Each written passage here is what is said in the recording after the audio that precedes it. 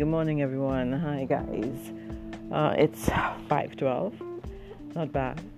Hi, my name is Gail Francis, and welcome to Free Talk. This is season 2, episode 2. Because my last podcast was about. Well, actually, I was just apologizing to my blog followers, so it wasn't really much of a message. But I still managed to get a message in there.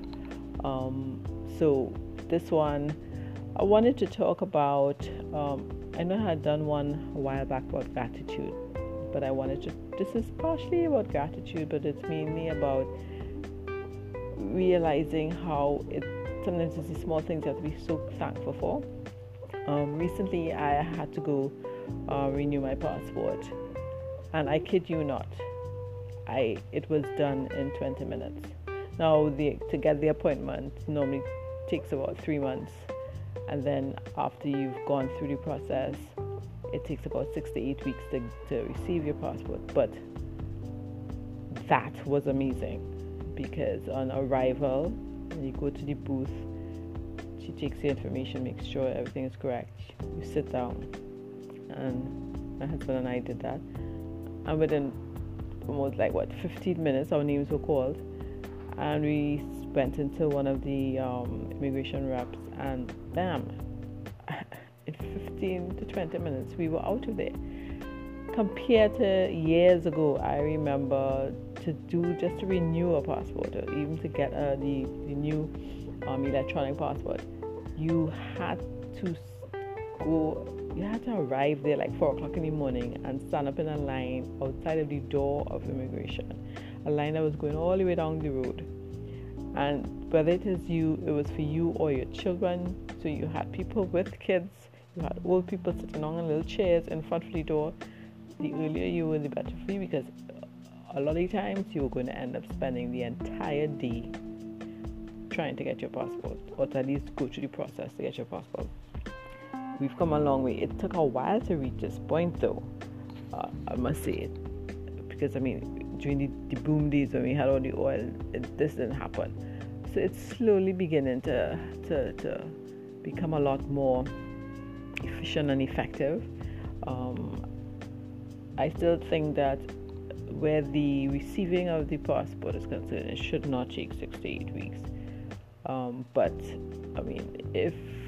if the U.S. Embassy could reach a point where you're just you don't have to do interviews for the renewal of a visa anymore. We still have a way to go.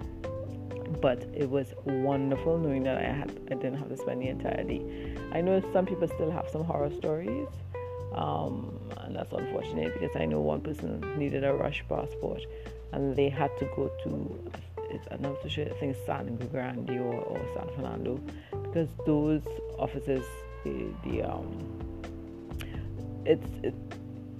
don't have to wait as long, which to me, that's in fact they only waited 20 minutes here. What was the issue to have to go that far? But I know someone told me recently that yes, they had to go, I think San Grande or San Fernando to do theirs, so that they could get it immediately. But I must say, kudos, well done.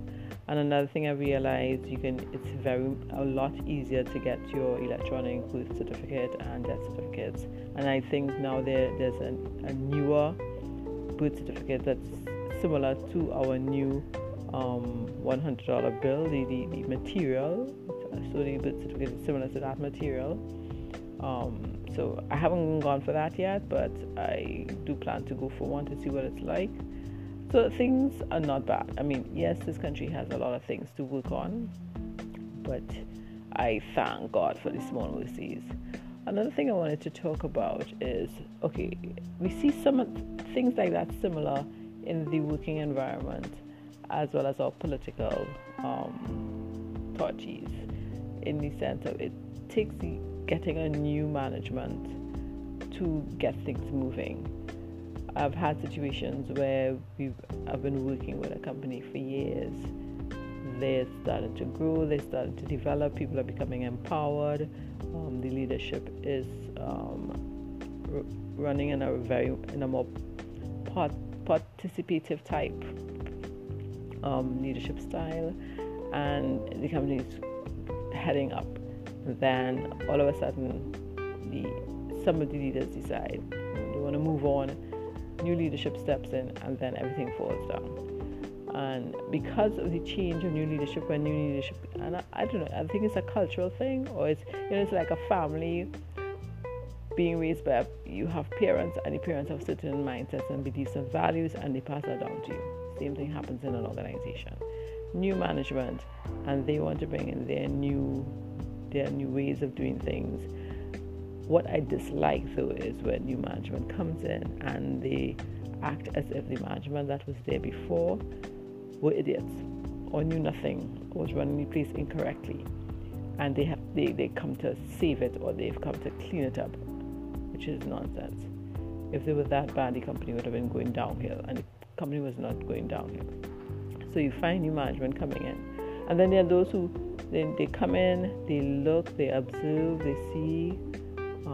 They don't change certain things, they change certain things, they move with the flow, but they make better improvements and innovation. And that's the way to move.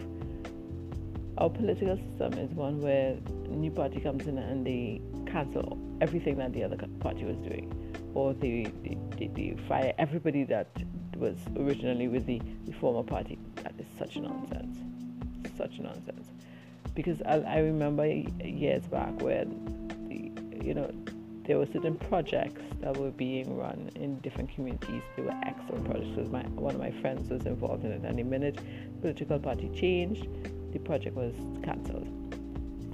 So there's no longer the opportunity to help the underprivileged to be able to build themselves up and to become effective and learn a trade that they could leave and start and become an entrepreneur.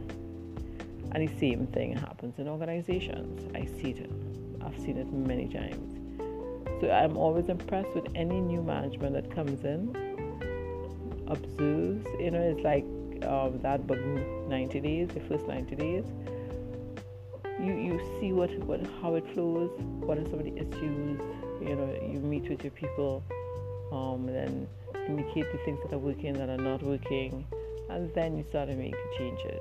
You don't come in and just disrupt everything, not asking questions as to why you all do things like that. Most of the times things were done like that because of situations that have occurred, and it was, you had to make those kind of changes. You don't just come and say, that is not working well, I don't like that, and then you change it. And then you make quite a mess because it was put in place for a particular reason. I've seen things like that happen as well, and cause things to be turned upside down, and then you have staff who get upset, and then you've caused a furor within the body of team members, and nothing starts to work properly, and people are disgruntled, and then they're demotivated, and then so wait, observe, see how things are going. It's great to have new management, new mindsets. They will come with new ideas, but observe first, listen, gather information, and then with your team, you decide what is not working, what hasn't been working, what needs to change. Because sometimes the team members may not have been, the leader before wasn't listening to some of their ideas and observations.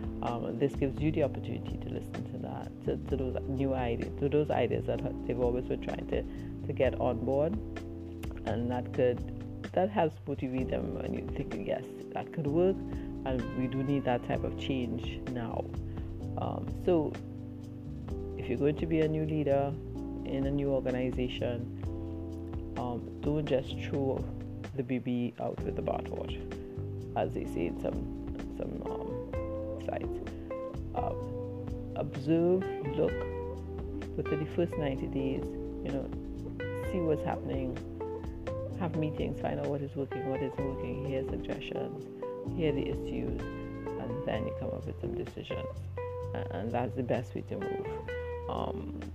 Another thing that I'm always very impressed with are leaders who they're able to stay cool no matter what the situation, level-headed and objective. even if they are personally being attacked, but they still stay cool and level-headed. They're also open to giving people second chances, but sticking to the whole thing of performance, effective performance, and getting results. Because if after giving you second chance, then conversations have to be had where this is not working, because despite all the chances given, you're not performing as expected and you're still not improving. And so you give people opportunities to change, but you monitor what they're doing. You let them know that you're doing that, because they know this based on a conversation and maybe even something documented. Human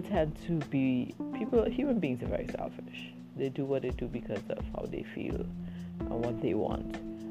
But they still need to understand, and you have to help them understand that you need to match what you would like to get from life with providing the results in your organization, because it's this salary that allows you to buy and get all the things that you want in life. But you have to be performing it based on expectations, and if that is not happening, then again, the serious conversation of the relationship not working and being terminated then need to take place. To me, a lot of organizations need to do a lot more of those kind of conversations. Not determination necessarily, but serious conversations where your performance is not improving. So then, we will have to give you probation, see how that works. If there's no improvement or no extended improvement even after the probation, then serious conversations of either demoting you, putting you in a different position, or providing you with a package and breaking the relationship. So that's all I wanted to share this morning. I was just amazingly happy knowing that my passport renewal took just 20 minutes. It was amazing. And then I just wanted to add those little bits about, within the corporate level. I think it's a cultural thing, the way we run this country and the way we run our businesses. But it's time to change. It really is time to change. So this is Gail Francis with Free Talk, my podcast, Free Talk. I'm a little sleepy still, so that's why I'm sounding like this. But have a great day, and until next time, be open to my next podcast. I'm not sure what topic that will be, but I just love sharing with you guys, and thank you for listening. Bye for now.